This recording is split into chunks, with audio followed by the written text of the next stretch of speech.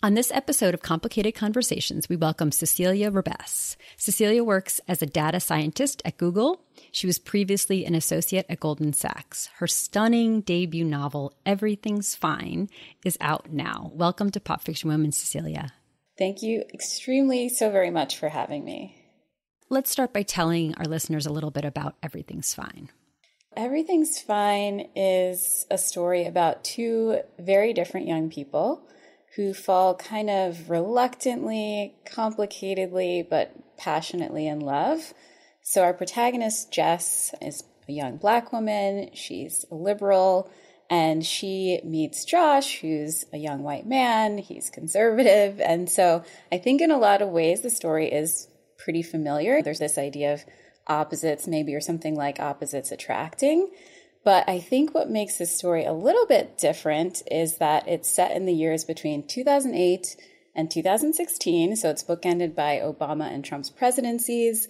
And if you recall, a time when I feel like the message or the popular narrative was around hope and unity, to a time when I think the message was quite different, is probably still quite different. And so the arc of that transition, or that devolution in the popular culture, is kind of mapped by the arc of their relationship.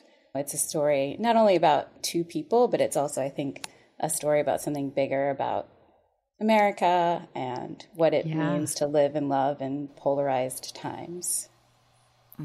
Yes, for sure. Absolutely. Yeah. And you said, and you accomplished this, that you wanted to write a novel that asked more questions than it answered. And in your author's note, I'd like to read that. You said, questions like, what does it mean to be a Black woman moving through a white world when your relationship with your Blackness is constantly being tested, not only by the man you love, but also by your own insecurities? What happens in a relationship when one person says politics and the other says my humanity? And what if this isn't a love story that asks, will they, but should they? And I love those questions. They're big and thoughtful and complicated. So how much of these questions did you have in mind going into it, and how much came during the writing process? Great question. You're going to hear a little bit of the origin story of this book now. I started writing in 2018, so it was right in the middle of Trump's presidency. And even a lot of people on the left in particular were kind of still grappling with what had this country become, and who were we, and was it who we thought we were, or who we want to be? So lots of big questions, I think, in that moment. And also at the time, the discourse felt like it was just going ever more sideways. So like, it was just kind of like left and right, shouting back and forth, an increasingly bright line. And so it was kind of in this environment that this book was born. I didn't really set out to write like a political novel per se. I actually always loved love stories and wanted to write a love story. But I felt like a lot of the time, even the best love stories, there's kind of this spectrum that they reside along, where it's kind of on the one hand, bubblegum rom-com, and then on the other, it's like war-torn lovers and somebody dies at the end. And I really wanted to write something in between, but I didn't know, when I sat down in front of my laptop, in front of the blank page, like what that would look like. So here I was, like wanting to write a novel, but not really knowing where to begin. And it was 2018, and I read this article in New York Magazine that was called, like this headline, Donald Trump is destroying my marriage. And I think at the time that was it was pretty triggering actually. Like it wasn't like, oh, funny article. I was just like, ugh, like I'm so sick of this narrative that like we can all just agree to disagree, or the false equivalence sometimes between like, that question around like politics on the one hand, but someone's humanity on the other. So the article like drew me in regardless. And it sort of like was intriguing that, in the context of this very intimate relationship, with a partner or loved one, the like politics had sort of like, I don't know, like found their way in. And so I was like, I'm writing a love story. I don't have any characters. I don't have a setting. I don't have a central tension. I do have all these questions that are percolating. And then I have this article that's kind of about like what love stories look like sort of in this polarized time. And that was sort of like my way in. So that was the spark of the novel. So I started the novel with those questions, but not necessarily knowing what I was going to do with them. And I think there's still questions that I don't necessarily have answers to, but I was kind of like working it out, or like writing towards that, as I drafted the novel. Yeah, well, you got us right in with it. If it's okay, I want to read a little bit about kind of what you were just talking about. It makes me think of the moment where, and I love the line in your author's note. It's like someone says politics and the other person says my humanity. Mm-hmm. And then Jess is kind of thinking about their differences at one point, and you're right. I'm black, you're white, I'm liberal, you're conservative. Said that way, it almost sounds like poetry. Opposites attract, the best kind of love story. But that's not quite right, or at least it's not what Jess means. They're not really opposites, more like two people playing for different teams. Yeah, I mean, you capture all of this in the book, and I want to start talking about Jess a little bit more, because I was rooting for her so hard, right? It's a very relational novel. There is so much of the push and the pull between the two of them, but Jess really emerges as the hero of the story, right? The one that you're rooting for, and you're watching her figure herself out. You're watching her make mistakes. You're watching her find her voice. And I was just rooting for her the whole time. So tell us about Jess, how you created her, what challenges you faced when writing her, and maybe some of the inspiration. I don't know if I should reveal this, but when I started writing, I actually think I thought of Jess, the protagonist, as kind of an avatar of myself. It's my first novel. Like, it's quite a big challenge to put pen to paper and then like not stop until you've written 100,000 words. So I was like, I'll make it easy for myself. I'll just like drop myself into this storyline, and then she'll do what I would do, or she'll have like the thoughts that I would have. And that quickly became untenable, just because I realized I wouldn't actually end up in this particular situation. I probably wouldn't date this guy in the first place, so there wouldn't even be a novel. So then I kind of had to think harder about who is this person, or what kind of person would find themselves in this situation, and how could I make such a person feel real and relatable and someone that you wanted to root for. And so then she sort of became her own person. And I think the main way I tried to like imbue her with humanity was sort of referring back to those questions, like, what does it mean to be, a Black woman who's struggling with, some internalized racism, or who feels like she is not really seen? Like, how would that look under these particular circumstances, like in this day and time? And so I guess in a lot of ways, like, I can also, as a Black woman who's spent a lot of time in white spaces, relate to that.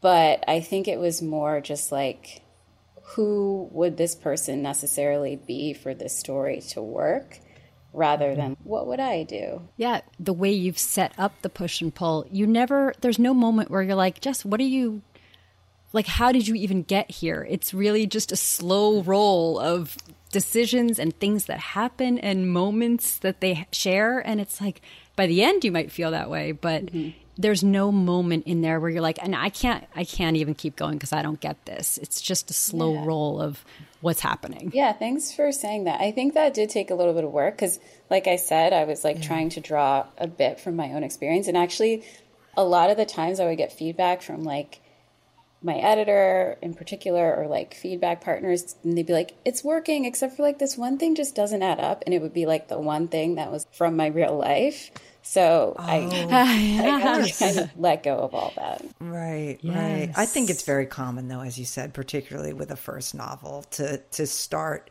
with a lot of yourself. And then I think you see how maybe that's not going to work for the story. But so I also want to talk about Josh, of course. If Jess is our complicated hero, Josh is our complicated villain.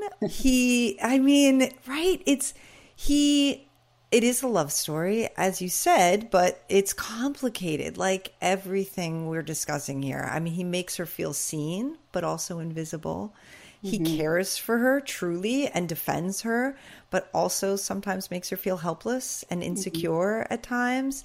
They are which is something I love. They are true like intellectual rivals. And I think you write that so well. Their sparring to me is a form of connection that is really palpable with them, but it is truly complicated. So tell us about Josh and your development of him and how you came to Josh.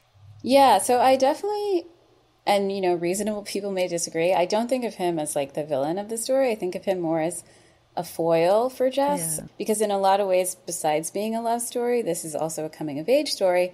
And I definitely wanted to kind of like play with some of those tropes. And I think one that I love to see in fiction and, film and TV is like when you meet someone and then like they help you kind of like see who you are, and then maybe like that brings you together. But I think in this story, it kind of like maybe tears them apart, which is interesting because I think he does teach Jess a little bit, who she is and like what kind of person she wants to be, and maybe even what kind of person she has the right to be.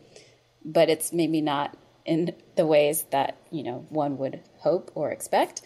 So for him, I think because, many people may see him as the villain, one thing I wanted to get right was just sort of not making him feel like a caricature or just like kind of an assemblage of like random annoying traits. And I think the way I achieved that, it did take a little bit of work, but kind of funnily enough, is by imbuing him with a lot more of like myself than even Jess. Like some of his personality quirks or his hangups or like his way of seeing the world, not his politics in particular, but like just his general like approach, I think is very similar to mine. And I think that was how I was able to kind of make him feel like a real person, and maybe hopefully someone that you connect with in some way, even if it's not all of the ways or some important ways.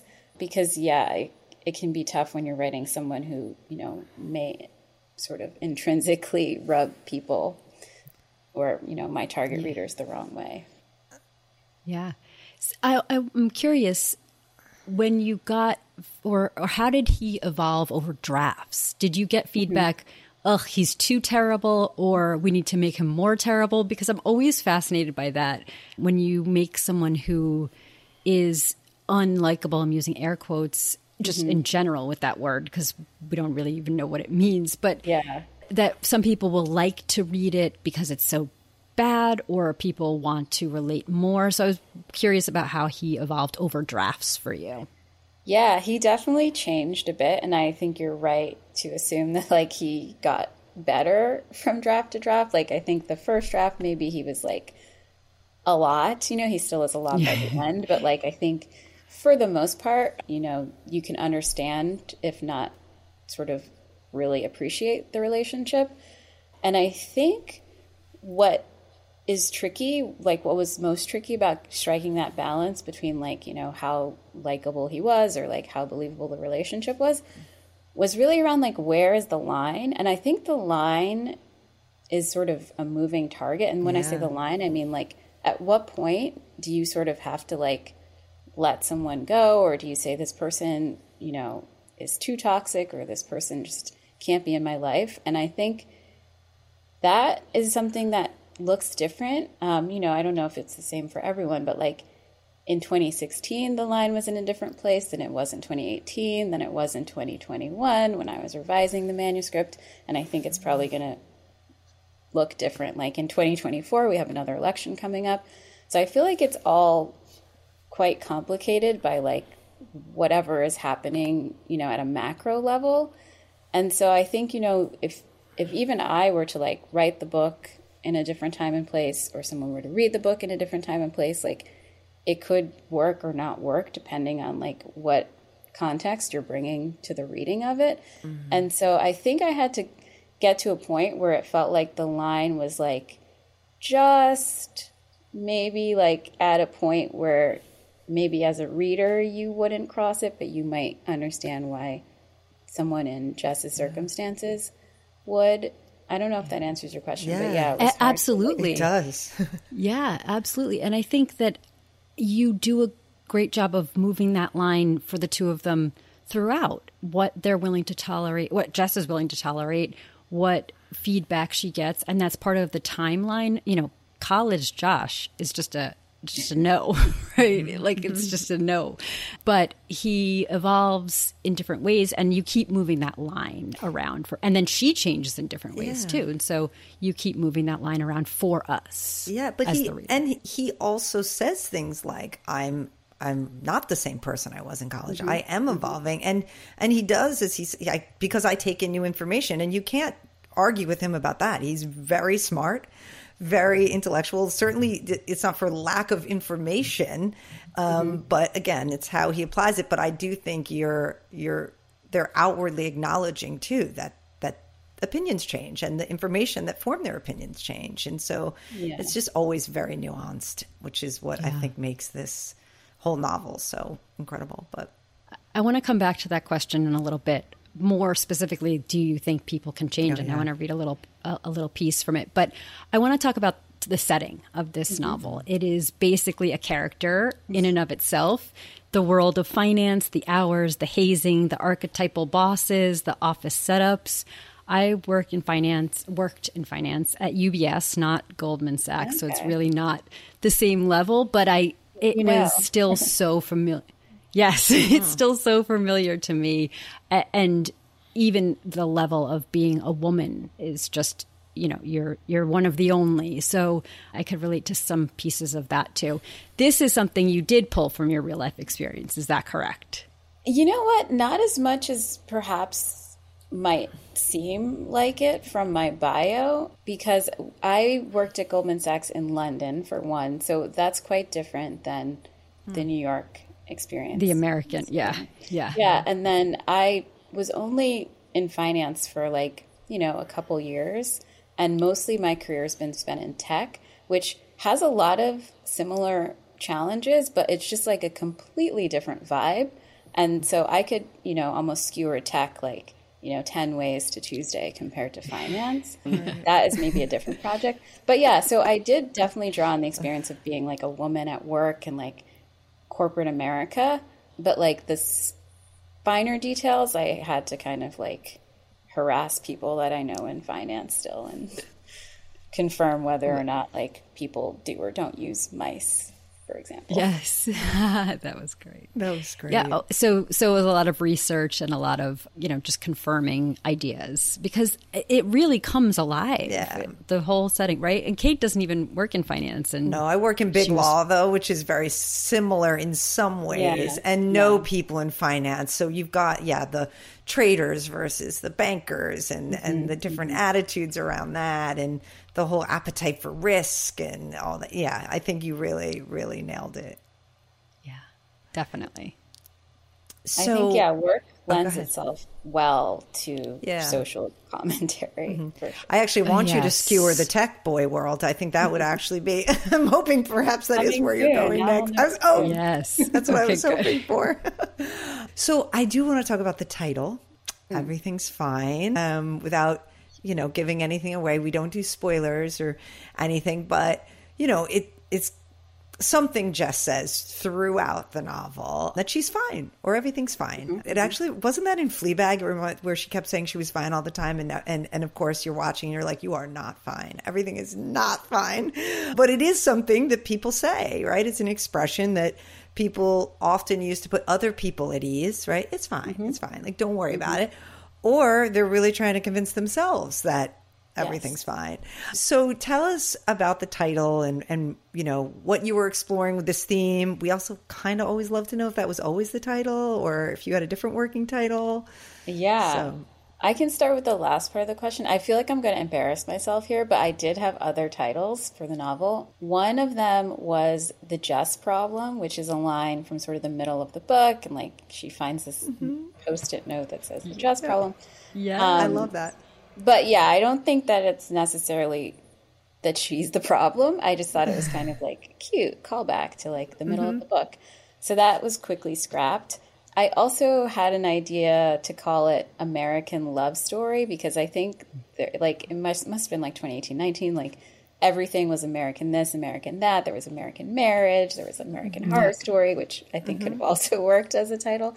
But that also just fell flat because I felt there was something a meta point I wanted to make about like layers or like complexity or like seeing things in one way, but they're actually another. And so that didn't quite capture it either. So I don't actually remember at what point I got to Everything's Fine. But once I got there, I was like, yes, this is it. This is like the top of the mountain. But basically, I think why it works is because, as you've said, you know, you can be lying to yourself, you can be lying to someone else, you can be trying to be a good guy or a bad guy. Like, I think a lot of the times when Jess says everything's fine to her dad, she's really trying to like reassure him or like be the person she thinks he wants her to be. Like, it's all sort of like coming from a good place. You know, I think when she lies to herself, maybe it's not coming from such a good place. She's just trying to, I don't know, ignore some important or uncomfortable truths. I also think, though, not that necessarily Josh says this too frequently in the novel, but like when he says everything's fine, I think it has a completely different sort of inflection, because I think he is quite blinkered. You know, he has like a very small aperture of the world. He sort of, I think they both, in a lot of ways, this is a bit of a tangent, but I think they're sort of both products of their environment, and they, you know, rise to the challenges that the world presents to them. And I think the world just doesn't ask as much of him as it does of her. But, you know, maybe if she was like a white guy born in Greenwich, like she'd be exactly like Josh. Like, so I think that was something I was interested in. But yeah, when he says everything's fine, I think it's because he genuinely believes it. And so I think it's interesting to just sort of explore all of the different ways there are to be and see the world. And everything's fine felt kind of like quippy and funny, which I also hope the book is. And yeah, just liked it from the beginning. Yeah. I want to read something that you were saying, the difference between his everything's fine and her everything's fine. This comes early in the book, and he's basically saying, what's the problem? We're in the same place, we're the same, we went to the same college, we're at the same work. And Jess says, I want the benefit of the fucking doubt.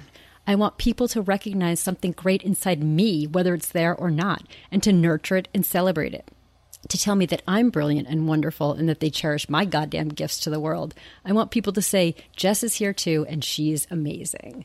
And I just had never seen such, I mean, the benefit of the doubt is gold. Yeah. And that was just such a powerful passage, and it comes very early in the book, and I'm like, okay, here we go.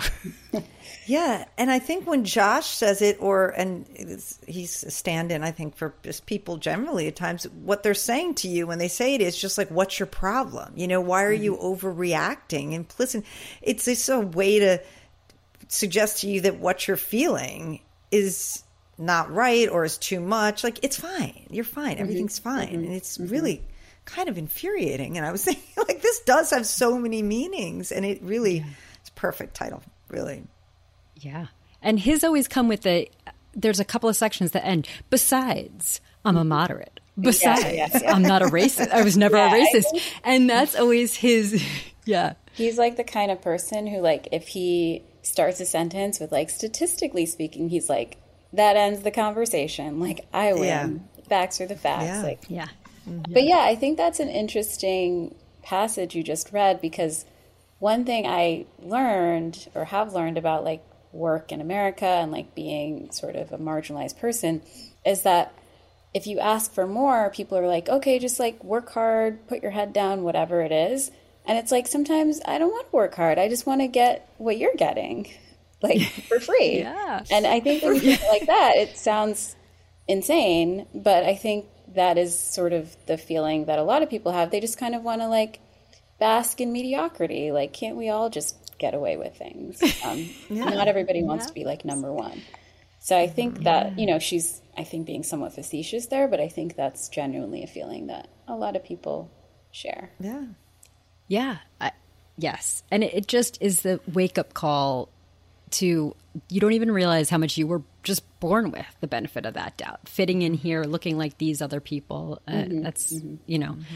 I want to continue on the everything's fine. It escalates as the book goes on, it appears many more times in the pages, and that works for the timeline. But we also know that for Jess, it started as a kid. And there is a story she tells about her father, and they're playing a silly game of kind of roughhousing, and she gets hurt. And I'd like to read a little more if that's okay. She says, she saw stars. She wanted to throw up. He wouldn't stop asking if she was okay. She could see her pain mirrored in his expression. Her lip quivered. His did too. She wanted to cry, but she could see that if she did, he would too. Her ears were ringing, but she swallowed her tears. Even worse than the throbbing in her head was seeing she could make her father this upset. She decided then that this was her least favorite feeling. Oh, I mean, I just have goosebumps reading that. Why leave that? I mean, I have to think this passage means something to you other than that it's brilliant. How does it go with the story for you and Jess? Yeah, I think her relationship to her father is, one of the more important relationships in the book. And I think that they are quite close, but she also withholds so much from him. And I think the question could be why? Like, why, if this is, one of your favorite people, like someone who's, been a nourishing and like beautiful presence in your life, are you going to only call them once a week and then just say like the most trifling things? And I think it's because, she feels this incredible, probably because it was just the two of them, like they're all they have, this incredible sense of pressure to like get it right or make him proud or make him feel like she's doing fine even when she's not, because I think she doesn't want him to like carry her burdens. And I think that's just probably because she's a sensitive person. I think, women tend to do that more than men, daughters more than sons, not to paint with like a really broad brush. Yeah. So I think that's what's happening there. And I think that's perhaps also why I think her friends are, there for her more than they're willing to be there for her more than she asks them to or invites them to. And I think that's part of it as well, like just trying to kind of swallow your pain so that other people, don't have to carry it as well. And so it's noble in a sense, but I think it's also quite self-defeating. Yes. Well, that sort of goes with my next question, which has to do with the cover and the strawberry metaphor. It's an incredible cover, by the way, of a crushed strawberry. And it's clearly a metaphor, I think, for how Jess decides it's fine to eat strawberries because she loves Josh and Josh loves them, even though she's allergic to them. And at one point, goes into like shock, anaphylactic shock. And by the end of the novel, Josh, swears off the strawberries, is some sort of act of love. But to me, it seems like sort of a symbol of the ways, either we sacrifice parts of ourselves in the interest of keeping the peace, or the ways we hide parts of ourselves in the name of love. So I wanted to hear your thoughts on it. And I know the authors don't design the covers, but maybe you had the strawberries. Yeah, but you had the strawberries. It's a metaphor. So, Yeah, so just on the strawberry piece, I think, I was trying to kind of encapsulate the idea that like there's like things that feel good and things that are good, and they're often, unfortunately not the same things. And that's, I think one of the larger points that the novel is trying to make. Both, I think as you read the novel, you're supposed to sort of, I hope, feel good a lot of the time. And then, there's this idea of complicity when you sort of ask yourself, like, what's making me feel good and why? And like interrogate that. And then I think, just in terms of like Jess and like the sort of back and forth she has with herself about like how to be good and like how her life like is or isn't living up to like, what her ideals are. I think that's sort of all the work that the strawberry is trying to do. Yeah. And then the cover, I think, came about because it is like, one of the like more, I think, striking symbols in the novel. And I the brief that I gave the designers was I want the cover to be arresting. Like, I want people to like be walking past it in the bookstore and stop and be like, wait, what? And so this is, I think, what they came up with.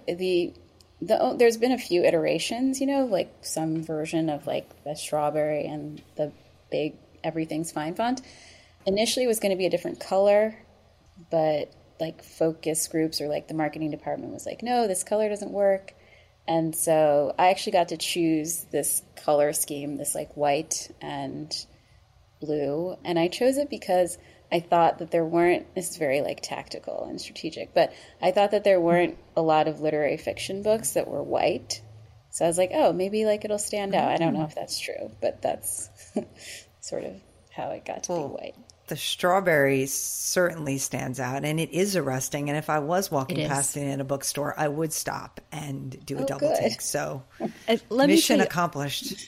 I have 2 kids, and they see lots of books. Mm-hmm.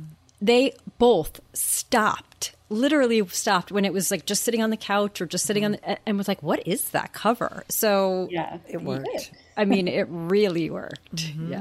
Yeah.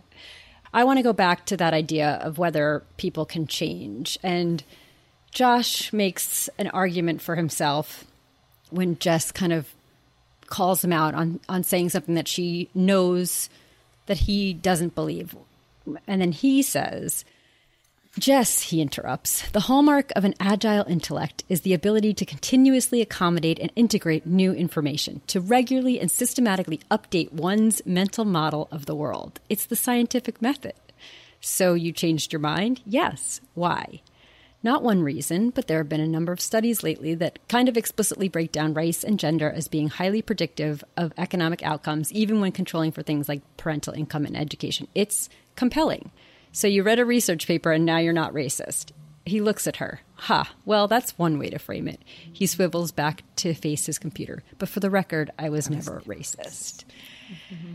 I mean, it's a entertaining exchange. I don't think it's supposed to be indicative of humanity, but I was curious. Do you think that people can change? Are there things that people can change about themselves but not change, and then not change other things? I'm just curious to hear what you think about that idea.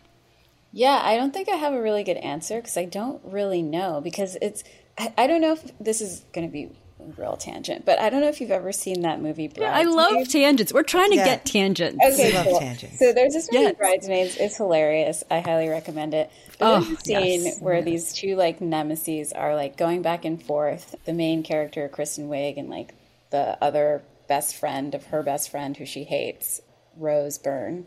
Yes. And they're like, you know, people don't really change. And then she's like, but people do. And then she's like, yeah, but no, they don't really. But then she's like, no, but they sometimes do because they do. I don't know. It's just a really funny exchange where they're just going back and forth. And it doesn't really make sense. And that's kind of how I feel about the question or the answer to whether people change, because I feel like in some ways people are who they are. And actually, I just had kids recently, and it's amazing to see like how much of a human is like just baked right in. Like from day one, you kind of like are who you are in many, many ways. But then at the same time, you know, I learn and I hopefully grow, and my perspectives evolve, and I become, I hope, a little bit better every day. Not that that's, you know, what everybody's trying to do.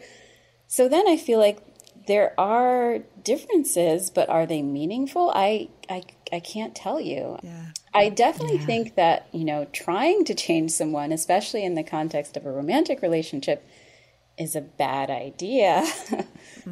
But yeah, I like to think that I'm different and better than I used to be. But at the same time, like I still, you know, when I was 5 years old, I was kind of into the same things I'm into now. Like I had the same vibe, and I probably will when I'm 85. So yeah, I don't know. Well, I mean, that is the perfect answer. It is. It really is, because it's, and by the way, when I wrote the question, that's what I was hoping you would go with, because I mean, this book just speaks to how unclear so many of these big questions are, and that the most important thing, frankly, is that we're asking them. I in my opinion, because there aren't definitive answers, and definitive answers don't take into account a lot of other things. So that was fantastic. Yeah. And I love Bridesmaids. It's so funny. Good. So good. So funny. Yeah. And we love tangents. Yeah. But I guess speaking of changing careers, see how I did that there, for your path to publication. I mean, we've read in your bio that, and you've mentioned that you worked in finance and then now in data science. Is that? Mm-hmm. Yes. Data scientist. The lawyers over here are like, we don't even know what that means, but it sounds very impressive. But it is, then you've somehow gotten to the world of creative writing and published author. So just take us on that journey. Yeah, it's been quite a ride. I think like so many writers have always loved to read. I've always loved books. Like I started writing my first journal when I was 7 years old. My mom was like, why don't you write some things down? And that was kind of my way into writing. But I think also like a lot of writers, hopefully that's changing, but I didn't really think writing fiction was like a job, certainly not a job where I could like earn money and pay the light bill. So I tried actually writing nonfiction because I was like, oh, I'll just be a journalist. That's a writer who makes money, who goes somewhere every day. But I really struggle with people, like talking to people and calling sources on the phone. It lasted for like maybe a week. So I was like, I guess I'm not cut out to be a writer, and I went about my business. And I've always loved numbers as well. So interestingly enough, I think there's like this unfortunate dichotomy that people create between like, arts and sciences. Yeah. And I just don't see it. Like, I think that, statistics in particular is like really fascinating way to tell stories. And there's always like so much narrative. It's like a rich vein to tap for narrative. That's like what I love about being a data scientist. So anyway, I just did other things, because I was like, I need to like make a living and go to school and all that stuff. So I went to college for business stuff, and I went to grad school for business stuff, and I sort of became a business person. And that was, fine while it lasted. I obviously have some things to say about it, which you can read about in the book. But I always had this like sort of nagging voice in the back of my head, this feeling that I was, called to write. And then as a lot of people do, I turned 30 and I was like, okay, like, what is my life? Like, I was either going to like climb Kilimanjaro or learn to cook or write a novel. And so that kind of was, I think, the point at which I decided to earnestly try to write. And I took some writing classes. I think I credit a lot of the writing workshops I've taken with getting me over the finish line. So I took a class for NaNoWriMo where you wrote 50,000 words as part of the class. And I wrote 50,000 words. I did not write a novel, unfortunately, but I was like, all right, I can at least like get something down. And then, this was like a years-long process. Like subsequent workshops kind of like helped me learn craft and like figure out what I wanted to say and how I wanted to say it. So that's kind of like a long way of saying that I just kind of decided that I wanted to write a novel. And then, again, like thought I would always just write like a rom-com or something, but realized that I had a lot to say that wouldn't necessarily like fit perfectly into the container of a rom-com. So I kind of like, I guess, have written a sort of take on a rom-com.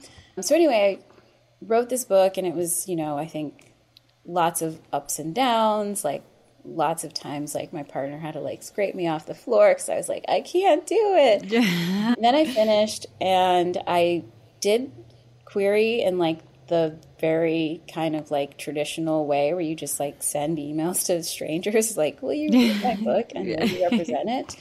And that is how I found my agent. I didn't actually query her. I queried someone at her agency who passed the manuscript along. So that actually happens. I was shocked because to me, if I wasn't interested, I just like go about my day. I wouldn't be like, oh, maybe my colleague is interested.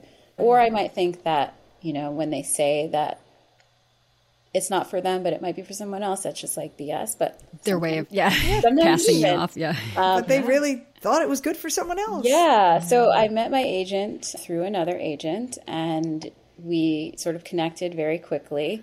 And she also sold the book extremely quickly. Like, I talked to her for the first time over email, maybe on like a Friday. Then I, talked to her IRL, let's say it was like the following Monday, agreed to work with her on Wednesday. We did like a couple of, I say rounds of revisions, but it was like emailing back and forth. Yeah. For like 2 or 3 days. So that was like the next weekend. Then she sent it out on like the following Tuesday. And by Thursday, we had our first author. So it was like such a whirlwind. Amazing. And I remember talking to my mom about it, and she was like, "You haven't given anyone your social security number, have you?" Because like it just felt like a scam. It's a scam. Yes. Like, oh my gosh. So it was kind of like, it was like a lot of, just being in the trenches, and then it all happened at once. Wow. I had a similar situation. It's like 10 years and then overnight. You're like, oh, what just happened? Yeah. I guess that's how it goes. Like, there's one day pre and then there's a day that's post. Yeah. It's wild. Were you thinking a little Saturn's return, Corinne, with her I was at totally age thinking 30, suddenly thinking, do you know what that is? She's don't know what that is. No. Yeah, Corinne has to explain that. But basically, like, people think they have midlife crises. Well, for some people, it's when they're turning 30, astrologically speaking. That's right. Gotcha. Yeah. Interesting. Yes. So I want to talk a little bit more about the pacing of this novel, because it is just relentless. I could not put it down. I found myself sneaking it and carrying it with me everywhere. How did you accomplish this? And was it just part of your writer subconscious to know, like, let's just do this? I'm getting bored. I want to move on. Or was it a lot of editing in the editing process? Yeah, I think that's more intuition, because that is the type of book I like to read. And I have this really, like, my most toxic trait is that if I pick up a book and don't finish it within like 24 hours, like, I am never going to finish that book. So I just like need to like feel like that page just has to turn. And this is not even that the plot is necessarily what's making me turn the page sometimes. It's just like the voice, or like I need to understand like what's going on, or I just really connect with the character. So I think a lot of like quiet books or even slow books can grab me in that way. But I definitely, like, my priority was that people felt like they were like on this ride and they like couldn't get off. Yeah. Oh yeah. I think we were on it. I know, but I think that even I love books like that too. But I think everyone wants to write a book where they'll turn the pages, but to do it is true. A whole nother thing. Right? I don't think anyone goes, I want to write one where people want to put it down. Well, some people no, but a slow meandering exploration of something you might, like, but it's not as easy. Yes, I also think I will say, like, just in terms of my process, like, the book is, I don't know, maybe like 80,000 words now. I've written at least 300,000 words, like, just sitting on my hard drive. So I had a lot of fat that I could cut. So you can just like cut out all the parts that I hope are not interesting, and those, will like live in infamy on my hard drive. But Yes. Well, it worked. Yes, it did. Because I read it very quickly, and I don't read as fast as Corinne, and it was within maybe 48 hours. So, it was.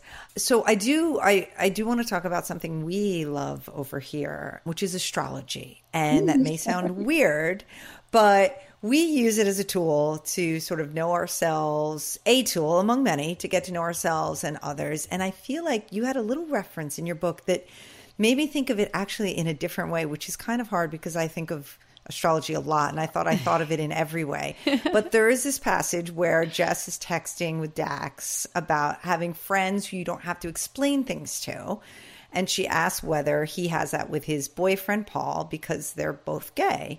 And he replies, yeah, either that or because he's a Virgo, which made me laugh. But also, I just never really thought about astrology and identity, which is kind of crazy because I am a super proud Leo. And I think when I meet another Leo, like there is this kind of unspoken thing between people who have something in common. So his joke here is, it could be because they're both gay, or they're this, you meet people, you just have similarities, and you immediately think perhaps that, oh, I get you, right? Like you're this or that. But of course we know that that's not true. I mean, we don't think of astrology as a way to label people as, oh, I know you because you're this or that, because it's just a starting point. I mean, we all are multitudes of whatever that one point of commonality is. But when he said that, I thought that's funny because I do that with people who are Leos. I think we speak the same language when really I don't know anything about them other than they were born somewhere in that window. So I don't know. I loved that. It made me think of it that way. But I am interested in whether you relate. I think you're a Scorpio.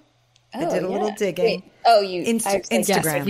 Yes, I saw a post on Instagram. Don't worry, I didn't do any, which could be creepy, but not you're that like, creepy. oh, you are a Scorpio. No, I saw a post. So, do you relate to being a Scorpio?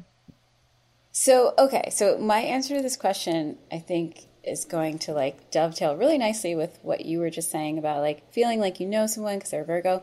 I feel like my relationship to astrology is that if I read something and the takeaway is that Scorpios are the best, I'm like, great. And if it's not, I'm like, this is BS. And recently I was watching a TikTok where somebody was basically like ranking all the signs by how likely they would be to beat a polar bear in a fight. And I was like, if Scorpio is not number one, like I am blocking this creator. And it was number one. And I was like, completely vindicated. Yes. Although I would never, ever, ever like tussle with a polar bear, much less like win. So it's not even accurate, but like I got what I needed.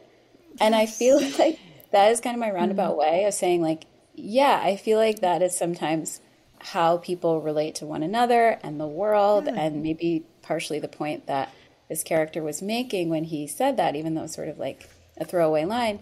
You know, we kind of like see what we want to see, or we take what we need, even if it's not necessarily like fully representative or full rendering of reality. So it's, I think, an interesting jumping off point for a conversation. But I will say that I don't know anything about Virgos. I literally just picked a sign and inserted it there.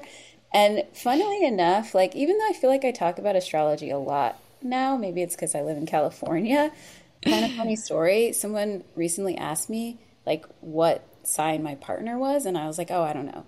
And they're like, you don't know his birthday? And I was like, no, I know his birthday. His birthday. The signs memorized. What does that line up to? Yes. Yeah. Exactly. Do you know now? Is he a Virgo?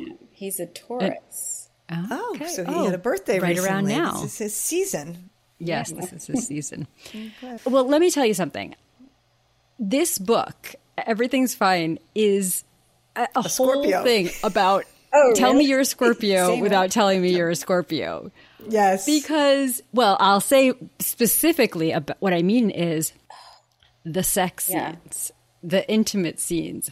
Oh my God, I was dying. Yes, this book, we've gotten to some really deep questions, some really interesting, nuanced topics, but it is funny and it is fun and it is hot and it is just a great story. And the scene at David's party with the body shot, oh my God. And then the scene, I could read the whole thing from when the first time, and he's talking about how he was attracted to her at first and then he got to know her and that was different. And I want to read just a little bit. He says, you were just, he searches for the right word, more three-dimensional. And she asks, then the picture in your head? And he says, then everyone. And this is, it's like the sex scenes are it's spicy. Scorpios are spicy and sharp and smart. The sex scenes have to be smart too. It's what gets you going. It's what gets you through. So I loved those parts. Did you work on those scenes? How did you write them so well? I did take a craft class on sex or writing sex in literary fiction, which was helpful because I think my initial kind of way to think about sex scenes was that they should just be titillating. I know that's not everybody's thinking, but I was like, oh, they should just like make you want to have sex. And then the instructor was like, actually, no, like they're exactly like every other scene. They were supposed to like advance the plot or tell you more about the characters or about the relationships between the characters. And I was like, interesting. So I'm not just like trying to write like softcore porn. So basically, then I think I was able to get more of a handle on like what a sex scene not like should do, but like what it can do and what you might miss if you're just like, you know, this one and that. So I did think about it. And I do love a good sex scene. So these were some of the best. I don't know how I found this to be a very American Normal People, because I said the same thing about Normal People, like the book by Sally Rooney. The sex scenes in that were so not obviously amazing. And Marianne was also kind of self-destructive, but trying to figure herself out, the coming of age aspect of it too. And I loved that about this book. I hope that's a compliment, because I do love normal people. And then the pacing of it too. Like, I was going to pave the way for people to take love stories seriously, like contemporary love stories, you know? Yeah. But let me tell you, I get pitched a lot of books, and they're always being pitched in the vein of Sally Rooney and Normal People, and they never, ever live up to it. This was not pitched to me that way. But as soon as I read it, I was like, "Oh my God, this is a very American." And the capitalism, politics. The politics of it is so American. And Sally Rooney could never write that. I love this book. I mentioned that. Thank you. Speaking of loving, I was going to say, are we getting to loving? Because you teased us, but we would have asked this anyway. What are you loving? What recommendations do you have for us for books, movies, TV shows, podcasts, but whatever you're obsessed with? I guess I like have books on the brain. I like can't even think. Yeah, go for it. Good. Beyond that. But is it annoying to recommend books that aren't out yet? Oh, we do it too. Because then people can they get excited about it. Okay, well, I'll start with, I don't know how many books I should recommend, but I'll start with two that are not like going to be groundbreaking. And I'm just mentioning them because I feel like they're in conversation with my book, and it may not seem like they are, but they are. And they're both new releases. So it's a lot of preamble. But one of them is Monsters by Claire Dederer. Have you heard of this book? Yes. Yeah, so it basically reckons with this question of, you know, can you or should you or how do you separate the art from the artist? And that's, you know, the monster she's referring to, like the art monster. And I think it's a question that increasingly, like, there's not a playbook for, because it's like, okay, we like cancel all these people, but like, how do we know who and like to what extent? And like, if you watch it on a streaming platform that like your friend's cousin's like boyfriend is paying for, does that count? Like, so I think there's just a lot of questions about like, how do we, you know, live and love again in challenging times. And one of the more interesting takeaways of this book, or this conversation that I think this book is now like kind of amplifying, is like when, you know, capitalism tells us that our consumption is like the only agency we have, or like that's how we express like all of our activism, then it feels like, you know, watching a TV show is like a radical form of activism, and it's really not, but it's like, it feels like it is. And so then we have to imbue all of the art we consume with like a lot of like morality, or like ask it to, you know, adhere to our values, when really I think like maybe it's just supposed to move us. So anyway, she writes about this brilliantly. And I think why I think it's in conversation with my own book is just because I think, you know, that question of like the line. So obviously, like, we're not talking about art and artists in my book, but it's kind of like, can you separate like the person's like beliefs or like way of thinking from like the love you may have for them? So that one's good. By the way, have you her last book, Love and Trouble, is also fantastic. fantastic. Read it, no. Oh yeah, I recommend that one. Back to you. So cool. Yeah, I'll add it to the TBR. Another book that is like getting a ton of buzz, so I don't need to mention it, but sort of is interestingly, I think, in conversation with mine, is Chain Gang All-Stars by Nana Kwame Adjei-Brenya. And, it's like just came out, I think, a couple weeks ago. And it's basically, it sounds like you're familiar with it. It's like, a commentary on mass incarceration, but it's kind of like also a mashup with the Hunger Games. And what I think is really working for people about this book, like literally everyone who's read it thinks it's fantastic, is that it's sort of entertaining and it makes you as the reader feel complicit. And so I think that just forces you to kind of interrogate some things more deeply than if it had just been like straight commentary on why mass incarceration is bad.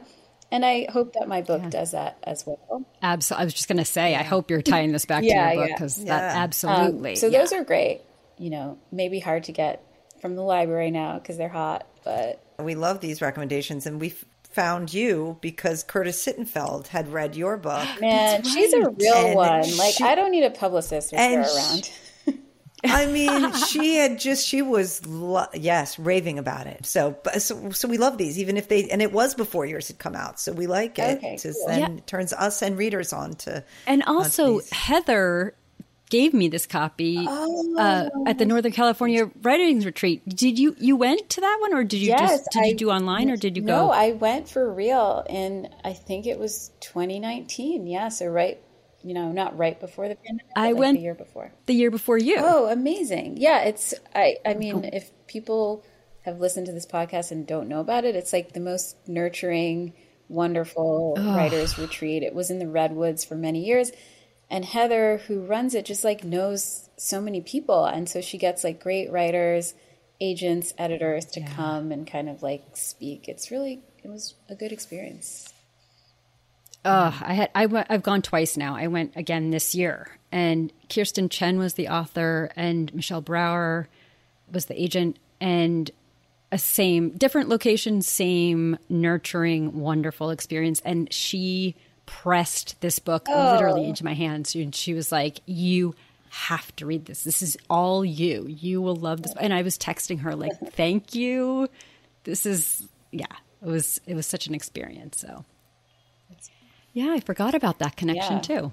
Yeah. Any others you want to mention? Yeah, I was gonna say I'll keep going. Yeah. This is the one I was thinking of. It doesn't come out, I think, until August 1st, so not too far. But it's called Shark Heart by Emily Habeck. Have you heard of this one? No. Okay, so the premise is that a woman and a man like get married and they're deeply in love, but then very early in their marriage, like maybe within a month or so, the husband gets a terrible diagnosis that within like 6 months or maybe less, he will turn into a shark. And that's the premise. And the book completely lives up to the premise. And I don't love, like, it's lightly speculative, or maybe it's heavily speculative, I don't know. But like, that's not my preferred, genre, although I often enjoy it. But this one, man, it just like hit me in all the ways. It's so fantastic. It's like a very different kind of love story. And so I do love stories, but I didn't think that I would necessarily resonate with this one. I guess I was predisposed to like it in a lot of ways, but I think that many more people, because it's also a meditation on grief and love and family. I mean, I think a lot of people will resonate with it, even if you think like, hey, I don't love this isn't going to happen. Yeah. Oh, that sounds that's fantastic. And these all sound like perfect, like books that people will love if they love your book. And that's the best kind of recommendation. I love that. Yeah.